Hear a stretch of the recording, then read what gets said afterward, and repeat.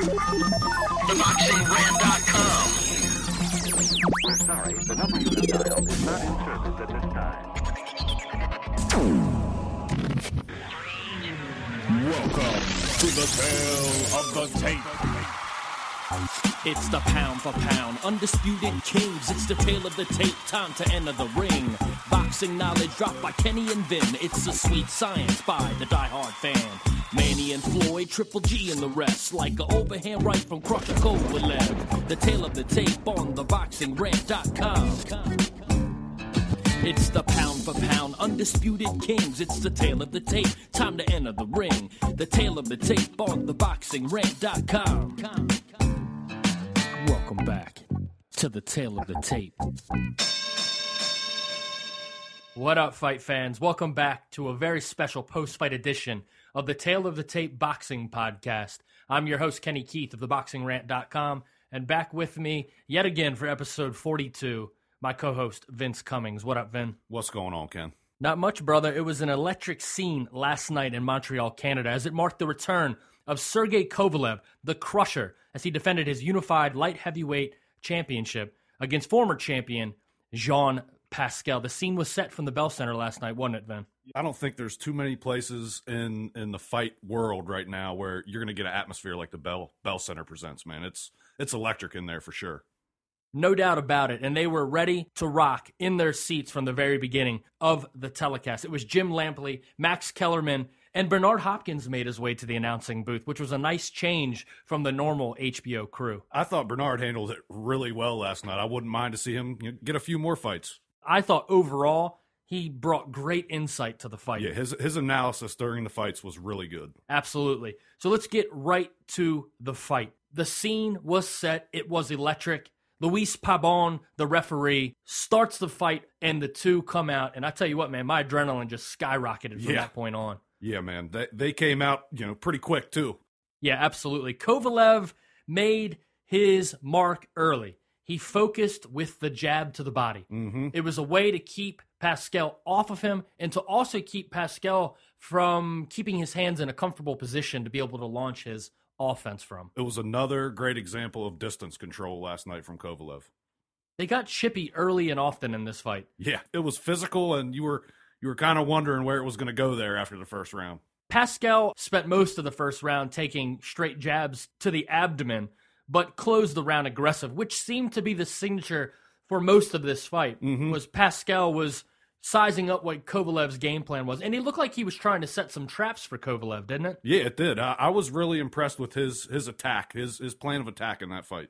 The jab to the body came in high volume in the second round. Sergey was slipping quickly and spinning away from Pascal with ease. The first 2 or 3 rounds, I really felt that Pascal was slipping back into something that you mentioned in episode 41, where he got mesmerized by Bernard Hopkins and their past fights. I felt that Pascal may become a spectator of this fight and maybe not engage himself much at all. Yeah, he looked like in those first couple rounds, he was a little caught off guard with, I guess, the fact that Kovalev was able to reach him and get to him so easily.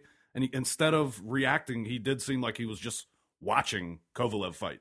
The spectating from Pascal did not serve him right, as Kovalev landed a massive, massive bomb, sending Pascal through the ropes. I thought the fight was over right there in the third round. Yeah, his legs looked like they were shot. When he got up from that, he was wobbling all over the place. He was saved by the bell is what he was. Definitely.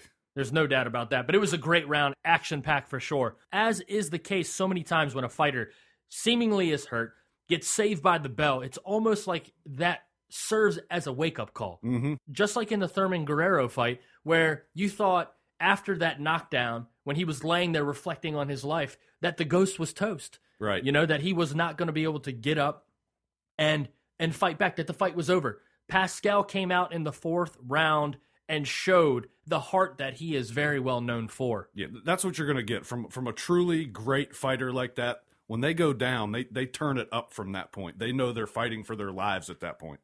The fourth and fifth round, I really noticed the effects of the counterpunching of Pascal on Sergey Kovalev. It wasn't that it hurt him so much in the same regards as that Kovalev was hurting Pascal, but it seemed to really throw him off of his fluidity and the continuity of his offensive plan. It kind of confused Sergey a little bit, don't you think? It did, definitely. Pascal had some really good timing in that fourth round. That's where he started to counter Kovalev really well. Yeah, I agree. Sergey seemed to be tentative. And sometimes after he would get rocked or they were in close where Pascal was able to effectively assert those powerful punches, those sort of almost flailing monster, I'm trying to knock you out in one-shot punches, then Sergey seemed confused as to what to do next. We've talked about it numerous times where somebody like Terrence Crawford gets hit with one of those punches. Oh, dude, he's firing back immediately. Right. Sergey seemed like he didn't know exactly what to do. Like he needed a second to sort of be like, Yeah, he did. He took the punches pretty well for the most part. I think we saw that Kovalev's got a pretty good chin because Pascal's a puncher, and he landed some big overhand rights. There was some speculation from media members that I'm not going to throw under the bus right now because they do get paid to do their jobs. Oh, yeah? That the entire song and dance that was going on pre-fight about the drug testing, that the groundwork was being laid by the Pascal camp to avoid being tested at all costs. I'm not sure about the speculation. I just think we are seeing for the first time Kovalev get hit by somebody that can hit almost as hard as him. Yeah, there's always going to be speculation when you see a guy like Pascal and he's got that, he's just completely ripped and just about as muscular and about as good of a body as any boxer in the sport right now. So I understand, but I mean, you don't want to speculate too much on a guy that just did what he did in the ring last night, man. No, you don't. And especially somebody that has the respect level of a lot of people in the industry. I mean, you can speculate about anybody in this sport. Right. The fact is, if there's no drug testing in place, then that conversation will always be had. Right. I don't care who's involved in it. Yep. It could be the most admired and reputed person, as we have seen in many other sports. It's the ones that are the least assuming are probably the ones that are doing it. Yeah, true. You know what I mean? All right, so back to the fight. The sixth round. It was a close round. During this sixth round, I felt the tension of the fight. I felt this fight was even at this point. Kovalev was more active. He was very accurate with a lot of his punches. He was saving a lot of the harder punches. His game plan was becoming more conservative, and he wasn't jumping in there because he had tasted it and knew, why go in there and mix it up with this guy and get hurt when I can pick my moment and attack at that point. Yeah, he had figured out what Pascal was trying to do to him, and he knew the safe bet was to be safe and be calculated in his attack. When he got in and mixed it up on the inside with Pascal, you could tell Pascal was the better fighter on the inside. His flurries were better. It kind of seemed like Kovalev kind of just threw some straight punches out there, and he could not find Pascal in close. No, he could not. You're exactly right. The seventh round, Kovalev took control of the fight. Yeah. He outboxed him and outpunched him. Things were starting to take a toll on Pascal, on his approach. You could tell by the accumulative damage under his eyes. His right eye was closing fast. Yeah, you saw a lot of blinking. He looked glazed over. He just looked like his legs. It almost looked like his legs never really fully recovered from that first knockdown. Yeah. But he got him under enough to get him to the seventh round, but you could tell the tank was running on E at that point. The end of the seventh round, Kovalev landed another huge shot, hurting Pascal. When they came into the eighth round, okay, a lot of things happened that reached the end result of this, okay? First and foremost, Kovalev flat out just staggered Pascal. Yeah. Hurt him so bad that Pascal went stumbling across the ring into the ropes. Kovalev came with him to try to finish it. They got tangled up. Kovalev goes down to the canvas. So Kovalev gets up, separated by the ref, okay? Pascal steps backwards, stumbling. Yeah.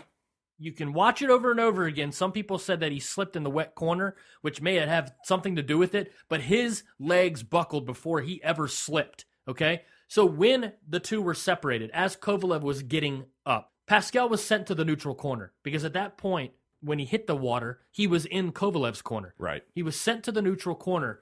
When he got to the corner, he was being held up by the ropes. When the ref said fight and Kovalev came forward once again, this is when I knew that what was about to happen was completely justified. Instead of standing his ground, moving out of the corner, or mounting some sort of effective defense, Pascal covered up and kilted over. He bent over and covered his head. That tells me, if I'm the referee, it told me as a fan, if I'm the referee and I see a fighter act like that, it says, don't hit me, don't hit me. Right. He got caught behind the ear after that and kind of just leaned forward and looked like his body was dead for a couple seconds. Yeah, absolutely. I saw absolutely no problem with the stoppage. No, not at all. 2 solid, massive right hands. Yeah.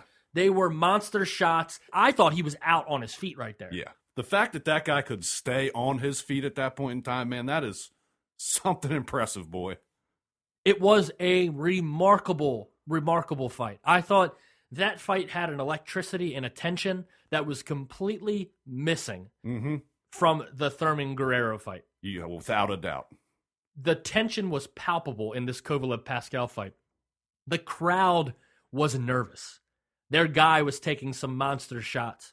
What was your overall opinion about this fight, then? What did you take away from Pascal, from Kovalev? Paint me your entire picture. I think Pascal showed us, I mean, we knew the guy had heart coming into this fight. He showed us a different level of heart, and I think he won over fight fans even more than he already had before this fight. I think everybody is looking forward to see Pascal fight again because you know he's going to give you everything he has anytime out. Kovalev, once again, I mean, just showed that he's a master of distance. He showed us that he could be even more calculated than he was against Bernard Hopkins at times. The one thing I do pull away from this fight on the Kovalev side of things is I think there might be a slight chink in the armor. And we saw Pascal get on the inside and start to work. He was definitely more successful. And if you can get a fighter that is able to implement that for a longer stretch of time and maybe accumulate some more damage on Kovalev, I think he could be in for some tough fights if he runs into that fighter. You never know. I mean, there's not really a guy out there in the light heavyweight division that's a super pressure fighter right now. So we'll see. There's a guy coming up in the ranks that's, he's got a long way to go to get there, but we'll see if Beterbiev can't be that guy at some point in time. Beterbiev's going to have to show some kind of inside game himself. Yeah. Because if Beterbiev has the same come forward, seek and destroy approach as Sergey Kovalev, it's going to take him 3 or 4 years to develop into the kind of fighter that Kovalev already is. Yeah, I think you're definitely right. He's a couple years away, at least. I took the same thing away from it that you did. The one thing that I see missing from Kovalev's arsenal is some kind of short hook uppercut game. Yeah. Where he can launch his offense from in close. He looked uncomfortable at throwing punches when he was that close in. Yeah, he was throwing really short, straight punches that looked like rock'em sock'em robots at times. It did. And that, I guess that sort of takes me back to my initial point from the beginning of the conversation, was that Kovalev, when he got touched up on the inside, seemed like it threw him out of his rhythm completely. It did, yes.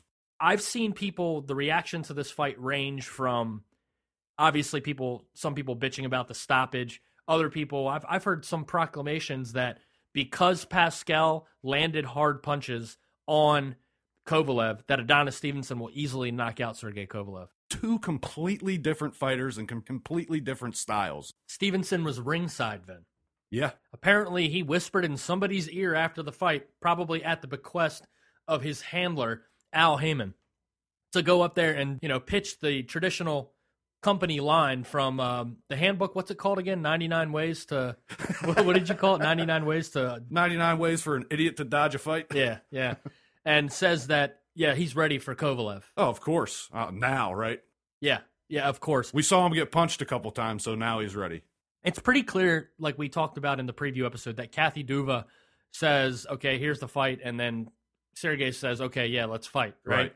But how much is the relationship frayed or damaged or hurt between Main Events and Al Heyman? Because if you recall, there was a lawsuit where Main Events was suing Al Heyman, and they dropped the lawsuit. I forgot all about that, yeah. You know what I mean? So I don't know how much damage is, like residual damage is done from that. Mm-hmm. So in this case, I mean, obviously, Al Heyman has said that they'll work with anybody, right?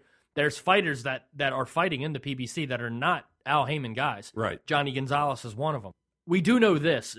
Kathy Duva did announce after the fight that the next fight for Sergey Kovalev will be Najib Mohammadi. He will finally get his mandatory IBF shot. Mohammadi will be the next fight. And whatever comes after that, whoever wants to step up to the plate can get it. You know what? Mohammadi does deserve the shot as much as people are going to bitch and complain about not wanting to see that fight because there's no way Muhammadi stands a chance. The guy has continually won fights waiting for his chance. You got to give it to the guy.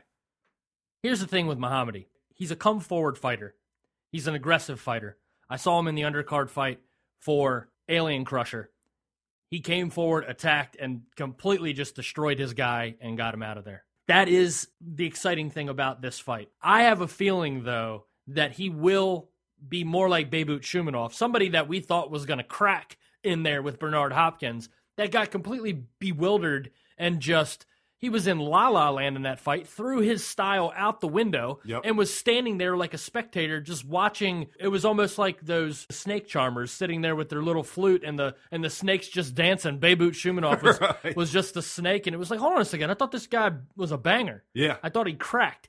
I feel like even though that this is Muhammadi's style, if he fights that way, it'll make for one hell of a fight, but it won't last very long. Yeah, well, I was going to say, we'll see how long that lasts. I mean, I don't know, how good Muhammadi's chin is, but yeah, I don't think he wants to get too much into that. No, not at all. I think it'll be an exciting fight anyways. I mean, Muhammadi has put himself on the line before, and it's cost him. There's no doubt about that. But either way, I mean, Kovalev's fighting, I'm down. Yeah. Yeah, I take away from this fight, Vin, really, that Kovalev is as good as advertised. It kind of is reassuring for me in some regards, though, that he still has things to work on. Yeah. And I think that he's a cerebral enough fighter. And from what I gather from all of the interviews that I've read or seen from John David Jackson, is that it's not one of these things where he as a trainer has to really say, okay, we need to work on this, this, and this. He'll talk about it with Sergey, and then Sergey does a lot of work on his own. Right. So he'll actually take these things and stand in front of a mirror and work on these technical things that he needs to work on. So then when it's time for him and John David to get back together and to go into training camp, he sort of comes back into camp with a few new tricks in his bag. You know what? I really like that corner relationship during a fight with those two. They got a really good chemistry, and I think John David Jackson is like the perfect guy for Kovalev. It is not an overstatement. It's not hyperbole to discuss the importance of a cornerman as it pertains to a upper echelon, high-end fighter. So much of the elite success, obviously it's the time, the dedication, the sacrifices, just the pure blood, sweat, and tears of it all, and couple that with natural ability. Right. But when you have the right person in your ear, there's a lot to be said about that. People talk about the success of Carl Froch has so much to do with Rob McCracken, that if it were any other person in there besides him, Froch's career would look totally different because he has an ability to be the calming factor that is able to communicate in a successful way in the corner to get his points across, not having to yell and scream, but talking to them in a very productive manner. And John David Jackson is able to do it through a language barrier pretty much. Yeah, and that's really, really impressive. You see that a lot with some of these relationships, unique relationships, ones of fighters and trainer of different nationalities. You see it with Freddie Roach and Manny Pacquiao. I mean, you have that coupled with the fact, not only, I know Manny speaks pretty good English now, but you have through the fact that the ability to speak in general for Freddie Roach is very difficult these days. Yeah, and you know what? The sweet science is almost a universal language, you know what I mean? Yeah, that's a great, great line. And I could not agree with you more there, for sure. So, Sergey, the Crusher Kovalev, technical knockout in 8. Luis Pabon stops the fight. Jean Pascal is the man we thought he was, showing great grit, heart, and a really solid chin because he took some massive, massive right hands from the Crusher. Yeah, I think it played out pretty much how we expected it to. Absolutely. Probably 2 more fights this year from Sergey Kovalev. It looks like if they are unable to secure a really big fight, they'll either give it to an up-and-comer or it could be Muhammadi and Chilemba back-to-back. I'd be okay with both those fights. Yeah, I mean, hey, look, there's not going to be a lot of guys that probably want to fight him, so. All right, on that note then, let's take a look at the light heavyweight landscape then. Obviously, you have the recognized lineal champion in Adonis Stevenson, and I'll believe that shit when I see it. Yeah. For sure. B-Hop is still ranked number 2 behind Kovalev in the Rings ratings, and obviously that fight's not going to happen again after the first fight. And for all intents and purposes, man, I mean, Hopkins is basically retired anyways. There are interesting matchups, though, okay? So you got Jurgen Brammer. That's an interesting name for sure. Yeah. We saw Chilemba fight last night. You got Andrew Fonfara, who I think is officially a Heyman guy. So I'm not sure how possible that is. Najib Mohammadi will be the next fight. Gabriel Campillo will be fighting Artur Beterbiev on the undercard of Stevenson Bika, which should be a good test for Beterbiev. But at this point, Campillo, 6 losses. He's up there in age. Not sure if that would really be the right fight for Sergey Kovalev anyways. But there are guys that are below him at super middleweight that sure as hell need to stop bitching, moaning, and dodging and sleeping and acting like they're retired that could step up to the plate if they really wanted a challenge. Yeah. I'll tell you what, man. This may be in my dream world right here, but how awesome would Cobra Kovalev be? Oh, it would be an amazing fight. I don't know if Carl wants the risk that goes with that fight and maybe not the notoriety that he's looking for in a big, huge fight. But, man, that would be an unbelievable matchup. I feel like that would be a pretty dangerous fight for Kovalev, though. Oh, yeah. Because of the reach advantage that Froch poses. And like you said last week, the Hammer of Thor right hand. If Kovalev got caught flush by one of those, it could really change the tide of the fight for sure. You can't be jumping in and out really with Froch that much. No, it would be a very risky fight for Kovalev. There's a lot to still unfold in the light heavyweight division and in boxing in general. So we do know who the next opponent is for Kovalev, and whoever is after that, we'll just take them as they come. Yeah. For sure. As long as he's fighting, man, I'm good with it. Yeah, me too. So the Crusher wins by an 8th round stoppage over Jean Pascal. So we move to the undercard, Steve Cunningham versus Vyacheslav Glaskov, a.k.a. Slava Glaskov, a guy that I saw fight in person on the undercard of Kovalev versus Hopkins. I can tell you what, I was not impressed with him against Darnell the Dingaling Man in that fight. And coming into this fight, I thought for sure that it was going to be a completely lopsided match. And it turned out that it was actually about as even as they come. Yeah, he's just seems like a very unmotivated fighter, Doesn't man. he? Do you actually want to box, or is somebody making you do this? Yeah, you wonder the heart. You do. Yeah. Do. And the comments made by his corner saying that there's just a lot of people in his ear, it does lead you to believe that that is probably the case. Yeah, I feel like that some of those Eastern European and Russian fighters like that, I feel like that happens. They got too many people chattering and telling them what to do. Yeah, they rely on him too much, you know? Yep. Well, Steve Cunningham, we all know his story. His daughter Kennedy was born with hypoplastic left heart syndrome. It's a condition that doctors typically find during pregnancy. My cousin Jax was born with the same syndrome and only lived 5 months. I know the trial and tribulations and the impact that had on his parents, my cousins Lindsay and Alex, and how it impacted our family. So I can only imagine the sort of things that Steve Cunningham had to endure with that being his daughter, and the fact that she made it past those critical months that my cousin Jax did not make it past. They were seen by the same doctors in Pittsburgh that operated on them. Fortunately for Kennedy, she's got her heart transplant. Everything went well. So to all of those people on Twitter that were probably better off just jumping off of a building or diving into a deep canyon somewhere that make comments about, his daughter and about talking about that during the fight, I can tell you from firsthand experience that he is every bit deserving of the sympathies and the levels of praise that are heaped upon him and his family, and especially his daughter for being a little fighter herself. Yeah, I think at this point, getting in the ring is probably the easy part for Cunningham, trying to be the strength for his family and his daughter. The way he fights in the ring, you can tell that guy is just all heart, man. Yeah, absolutely, for sure. There is irony in it that these children that are born with this condition are the ones that really show the meaning of heart. You know what I mean? That they're the ones that in such a little package. I remember when my cousin was born and he had 2 open heart surgeries and ended up leaving us at 5 months. He ended up passing away. But I just remember holding him in my arms and just feeling like the power that this little child had. You know what I mean? That this little tiny thing is putting up the biggest fight in the world, and sitting there with a child going through that in your hands makes you really consider the things that you've had to deal with.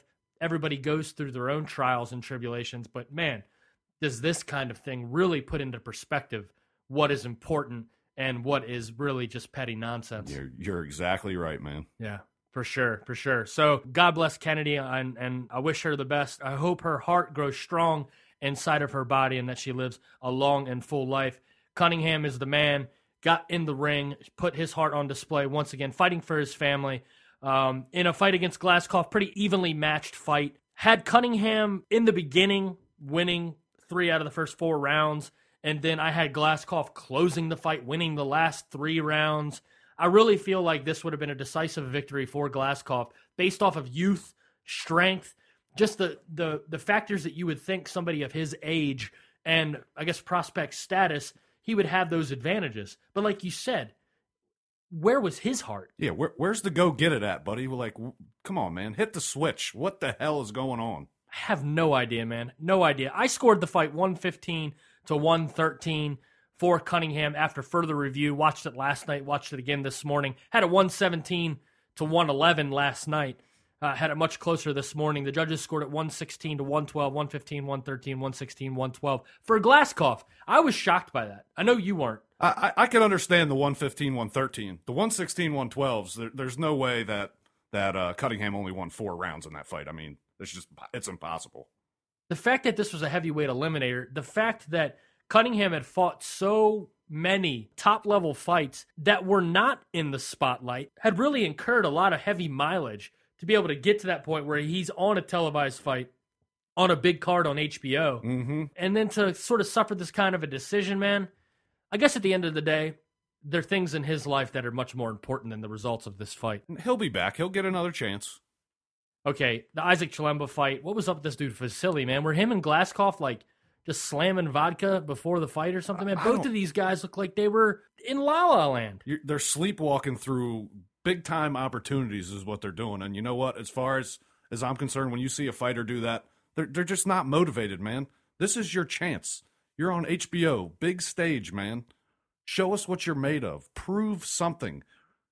Make me want to come watch you fight again. These guys did absolutely nothing to make me want to even think about or even care about when they fight again. Yeah, I don't understand it, man. I mean, I guess it's just true in any sport. There's some guys that really embrace the spotlight, and in the most pressure-packed moments, they rise to the occasion. Mm-hmm. You know, the old saying, the cream rises to the top, right? Yep. And there's some guys that just kind of collapse, crumble like a folding chair. Yep, and that's what both of them did. All right, so that'll do it for HBO Championship Boxing. Sergey Kovalev takes out Jean Pascal in the ref stops the fight in an action-packed fight. Can't wait to go back and watch that one again. A successful night for Crusher and company and main events, and we look forward to the next fight sometime in the upcoming months from Sergey Kovalev. So now we move to Friday night, Premier Boxing Champions debut on Spike TV. Let me get your initial thoughts about this production as compared to NBC's version. I thought it was a lot cleaner and a lot less structured. I feel like it came off way better than the PBC on NBC did. I thought the announce team was better. I thought Dana Jacobson handled her spot to lead into things better than Al Michaels did. It seemed more natural, more clean. I just thought overall it came off better than the PBC on NBC. Remember we discussed in the post fight of the PBC on NBC, one of the comments that I had made, and actually you had brought it up about how it seemed when Al Michaels was doing his intro that he was just kind of in like a gigantic empty room or something like that. And I had made a comment, yeah, why don't they fill in the crowd around those ramps? I don't know if they're listening to this show. If they are, then they probably don't like us too much, but they did exactly that. And I'm sure that had a lot to do with, I know Al Heyman pulls the trigger on all the decisions over there at Heyman Boxing and Premier Boxing Champions and pretty much everybody else that works for him. But Spike did a good job in adding energy. I thought Dana Jacobson was really good. Yeah, I don't know if she was necessary for the production. Right. It seemed like they just had way too many guys. And what was up with this Joe Rogan impersonator? I don't know a whole lot about Jimmy Smith. I don't follow the Bellator MMA series on Spike. But yeah, I'm not sure do we really need an MMA guy in there? What is his knowledge as far as boxing goes? I mean, I'm sure he watches boxing, but then again, maybe he doesn't because I don't watch much MMA. Right, exactly. Maybe he ties that audience, that Spike audience. It did seem like they were kind of trying to pull those audiences together. They're showing the MMA fighters in the crowd and basically trying to create, I guess, some type of, hey, we're a fight family on Spike. Yeah, but okay. Well, let me ask you this then: have you ever been like, oh man, I got to tune into this? My favorite announcer's announcing tonight. No.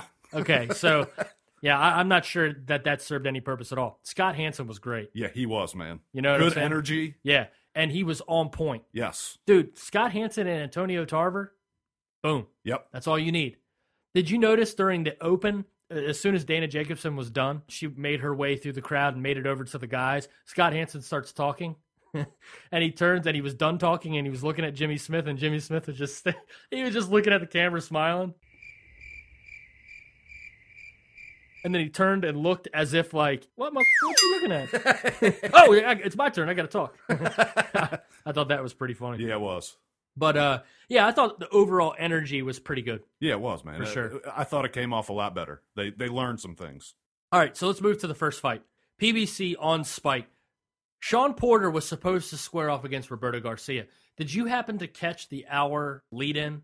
I did not know. It was just like the PBC Corner to Corner that they did for NBC, Mm-hmm. except this one was for Spike. And it was an hour-long produced preview. It was a half hour on the Lopez-Berto fight and a half hour on the Porter-Garcia fight. They spent a good 15 minutes. They did the whole backstory on Garcia, the story about him being there in the room when his dad killed his mom and then ended up committing suicide. They did this entire production.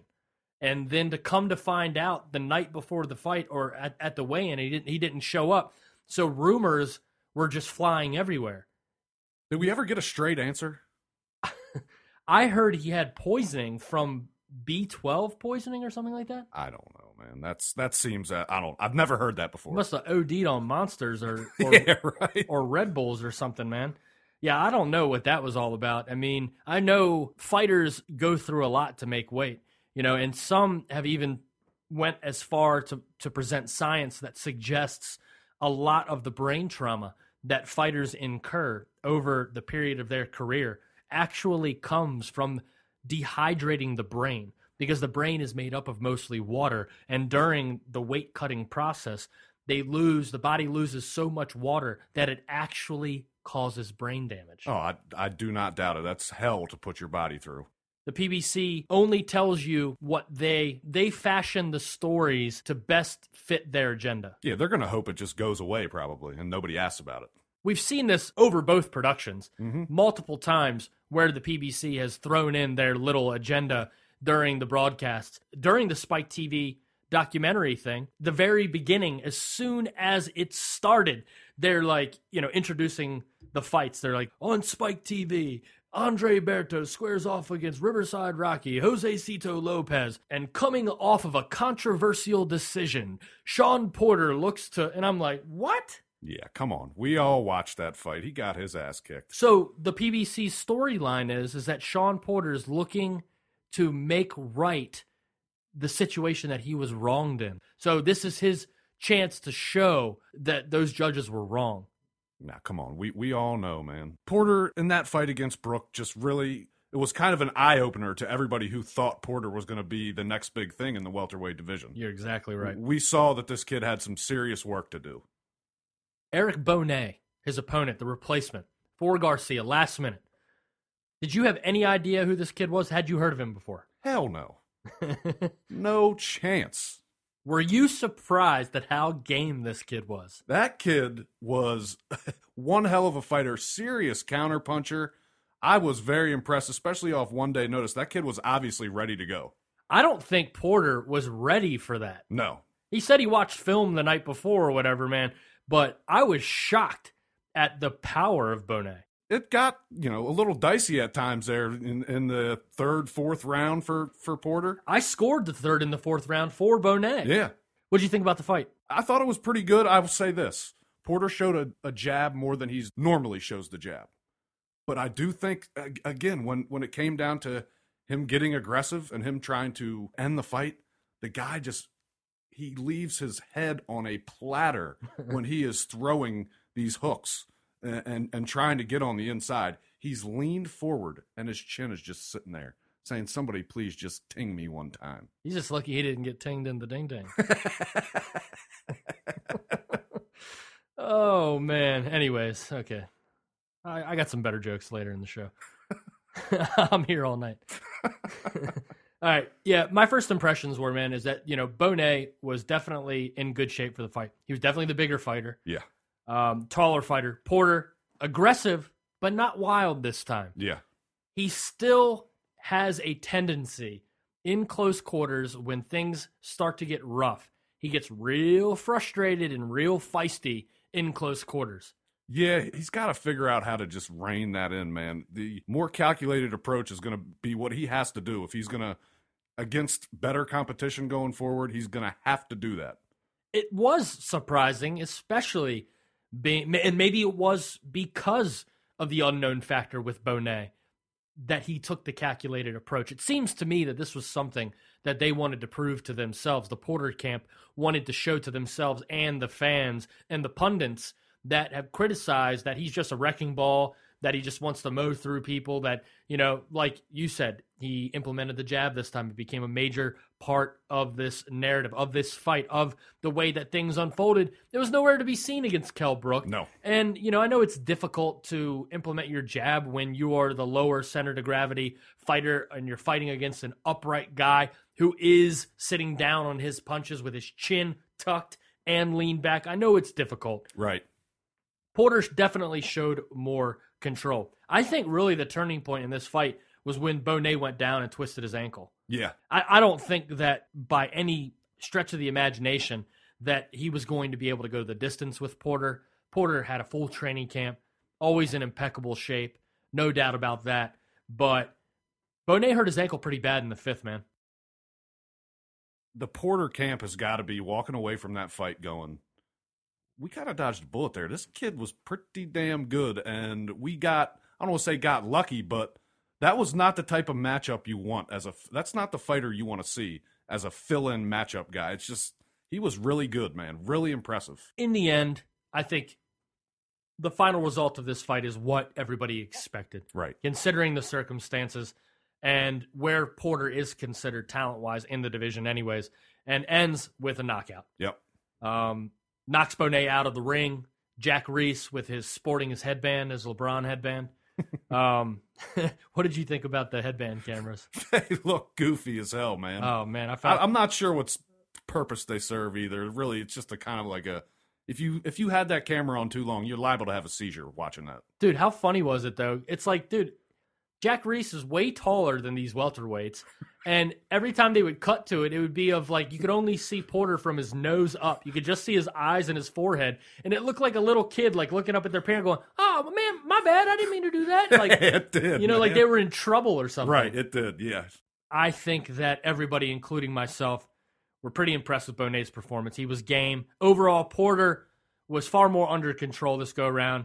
Even though he was still spastic in close quarters, he boxed a much better fight, and the fight was relatively predictable.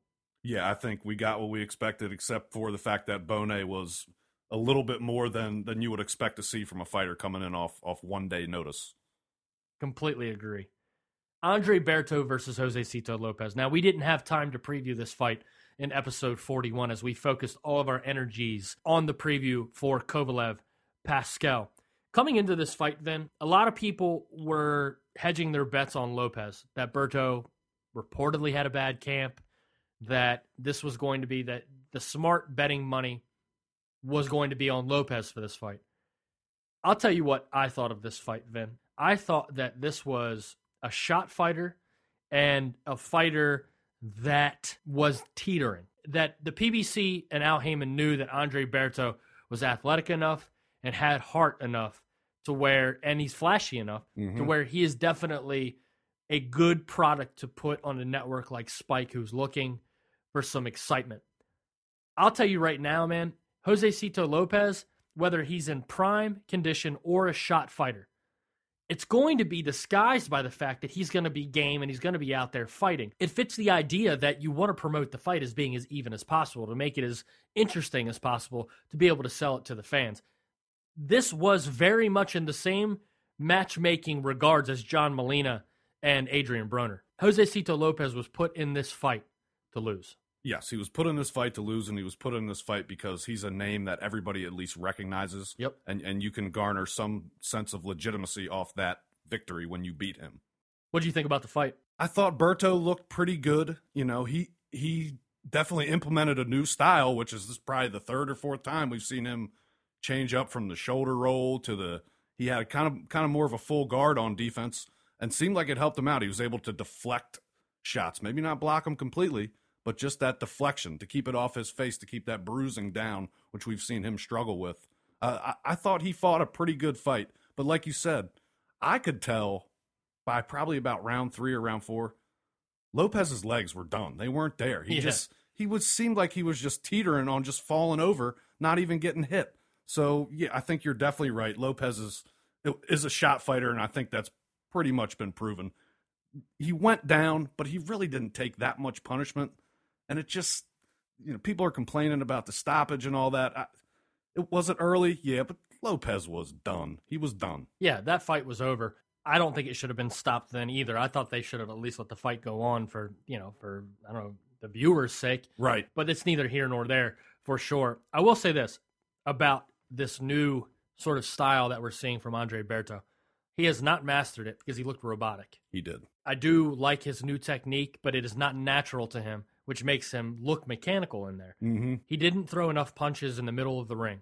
When things moved away from the middle of the ring and the two fighters became closer, which you saw, which ended up resulting in the end of this fight anyways, Berto was far more comfortable fighting in close quarters. Yes. Where he was able to naturally react as opposed to having to think about it. I agree. Because you could tell he was thinking about what he was doing early on in that fight. Yeah, I mean, he's trying to implement that new style, and it just wasn't coming off smooth for him. Another thing that we've seen with him before, and we saw it again last night, the kid needs to move his damn head. His head is so stationary. You gotta just bob and weave a little bit, Berto, just a little bit. He gets caught too easily. Yeah, I agree completely. It was funny at the end of this fight again, Vin. They were talking about how it shouldn't have been stopped, and Lopez was up on the cards, and it was controversy, and this, that, and the other, and Hansen tried to steer the ship back towards we need to be focusing on Andre Berto here because this is the guy that's probably going to be fighting on Spike from now on. Right. He's going to probably be a house fighter on Spike. Mm-hmm. And as soon as Hansen tried to redirect the conversation and focus back on Berto, oh man, Antonio Tarver did such a great job, but he slipped out of line. That just caught Twitter on fire when he goes, this fight now puts Berto at the top of the welterweight division. I sent out a tweet immediately that said, there are 10 fighters at the 147-pound division that would be favored by Vegas to stop Berto inside of 12 rounds. Without a doubt. He is not. I mean, he's fringe top 10. Yeah, he is fringe top 10. Okay, number 10 in the ring rankings for the welterweight division already beat him in the Ghost. Right. Oh, man. I swear. Can it just be what it is? Can it just be it was an exciting night? Like, it was an action-packed, entertaining night. It wasn't the best night of boxing in the world. No. But it was fun. Right. I enjoyed watching this far more than I did NBC. Why do they have to make it seem like they're building to this thing that is going to... If they are building towards these build the fighter up, epic showdowns to it comes to a head and they fight for this new PBC belt, the PBC belt is going to add one more layer of laughability towards championship belts because it's not a full field of the best fighters. So why can't it just be what it is? An exciting night of fighting. Berto wins. He's got his career on track. We look forward to the next time we see him in the ring. Roll credits. Right. We don't need to be fed a line that we all know as true boxing fans is complete garbage. I mean, come on. Yeah, well, I guess probably, I would assume 2/3 of that audience were just Spike fans, Spike TV watchers, and general sports fans and MMA fans anyways. Yeah, you're probably right. Yeah, so like they would know the difference anyways. Right. All right, Chris Arreola versus Curtis Harper. Boy, Arreola looked like he was in just tip-top shape, huh? I don't know. It was a contest. It was a contest between Harper and Arreola. I think Harper was definitely in better shape. Oh, yeah. I mean, those were just completely ripped guys in there. Yeah, there was definite need of a brawl in this fight. Oh, yeah. But not a brawl. It ended up being a brawl. No, I said brawl for the boobs. There was some boobies flying around in that ring. Do we really need to see Arreola try to make a big fight in the heavyweight division? I really just... Look, we've been there before. The guy cannot handle the top of the division. His fights are entertaining because, yes, he gets hit and he hits. and he gets hit hard and he hits hard. But it's just kind of just so sloppy at times, and just it's tough to watch. I think you and I have talked about this off the air. Areola is there for two reasons. Reason number one was because they had trouble selling tickets for this fight. Yes. And he's a hometown fighter, so they put him on the card to sell tickets.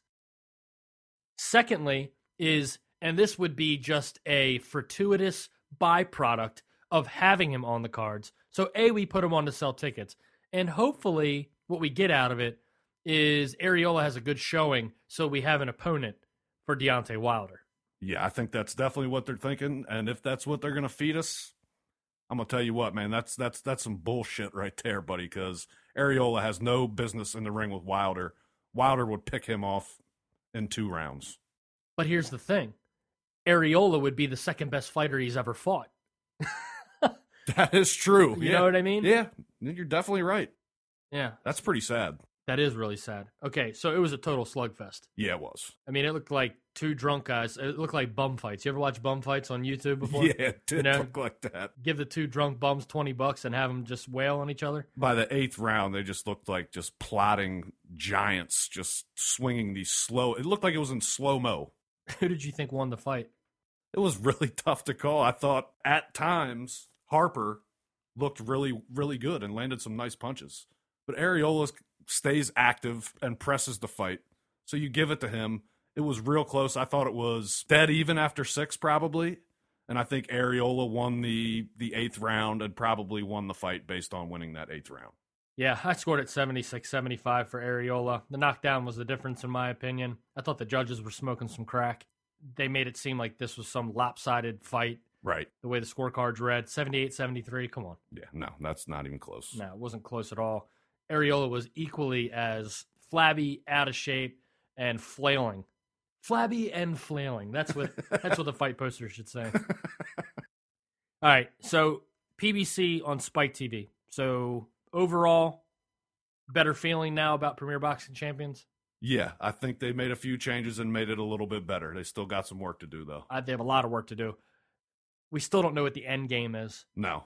It's going to be some giant secret that we're not privy to because we're ungrateful little shits. They don't care about us. That have not been taken advantage of quite enough yet. No. Of Okay. course. Give it to me some more, please. Okay, I'll give it to you some more, Ben. The numbers. PBC's viewership numbers. Everybody was most curious about what their numbers would look like going back to network television as opposed to how they have been over the past years on HBO and Showtime.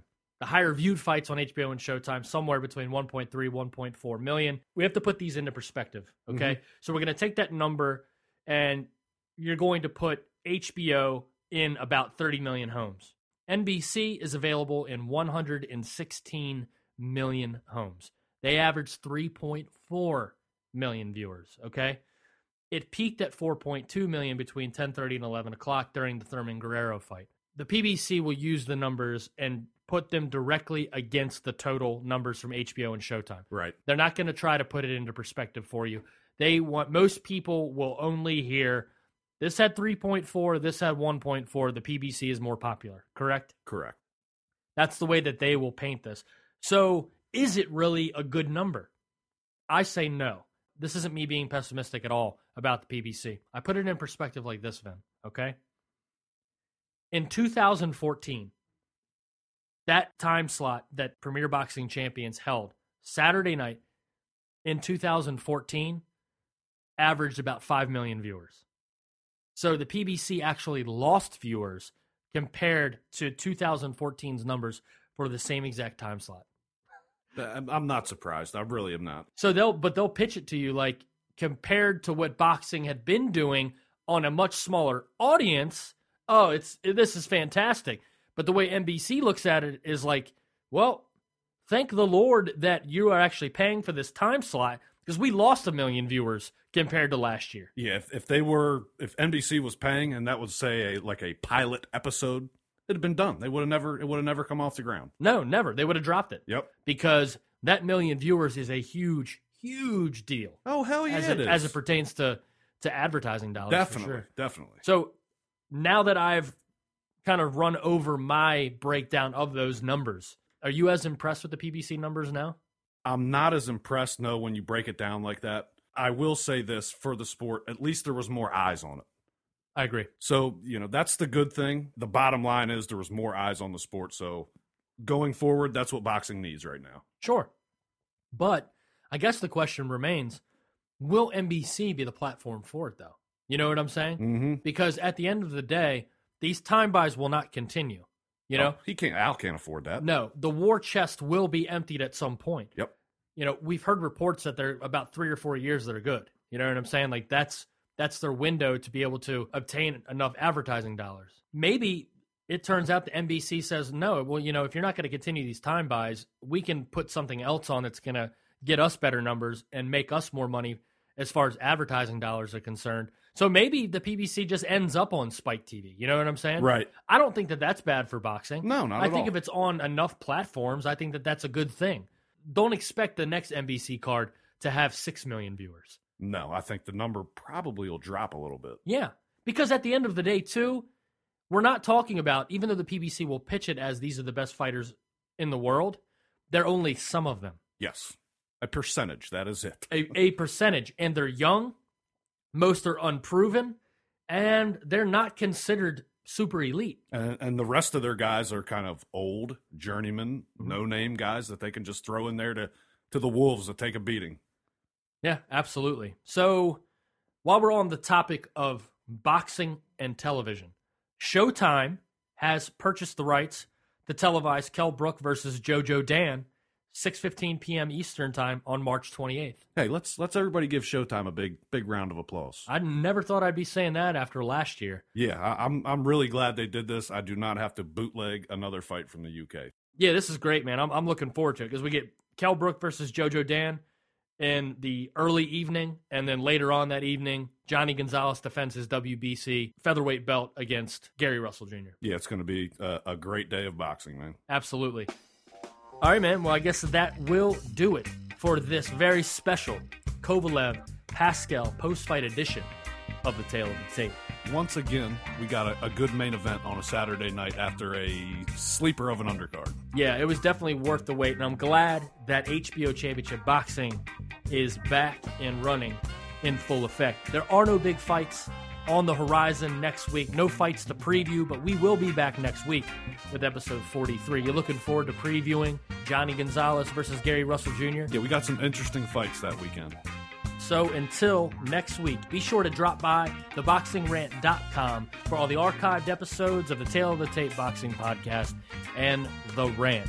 For my co-host Vince Cummings, who you can follow on Twitter at Vince Cummings81, I'm your host, Kenny Keith of theboxingrant.com, and you can follow me on Twitter at Kenny Keith Jr. So I will see you next week, my friend, for episode 43. You can count on that, my friend. So until next week, we'd like to thank all of our listeners for tuning in to another episode of the Tale of the Tape Boxing Podcast here on theboxingrant.com.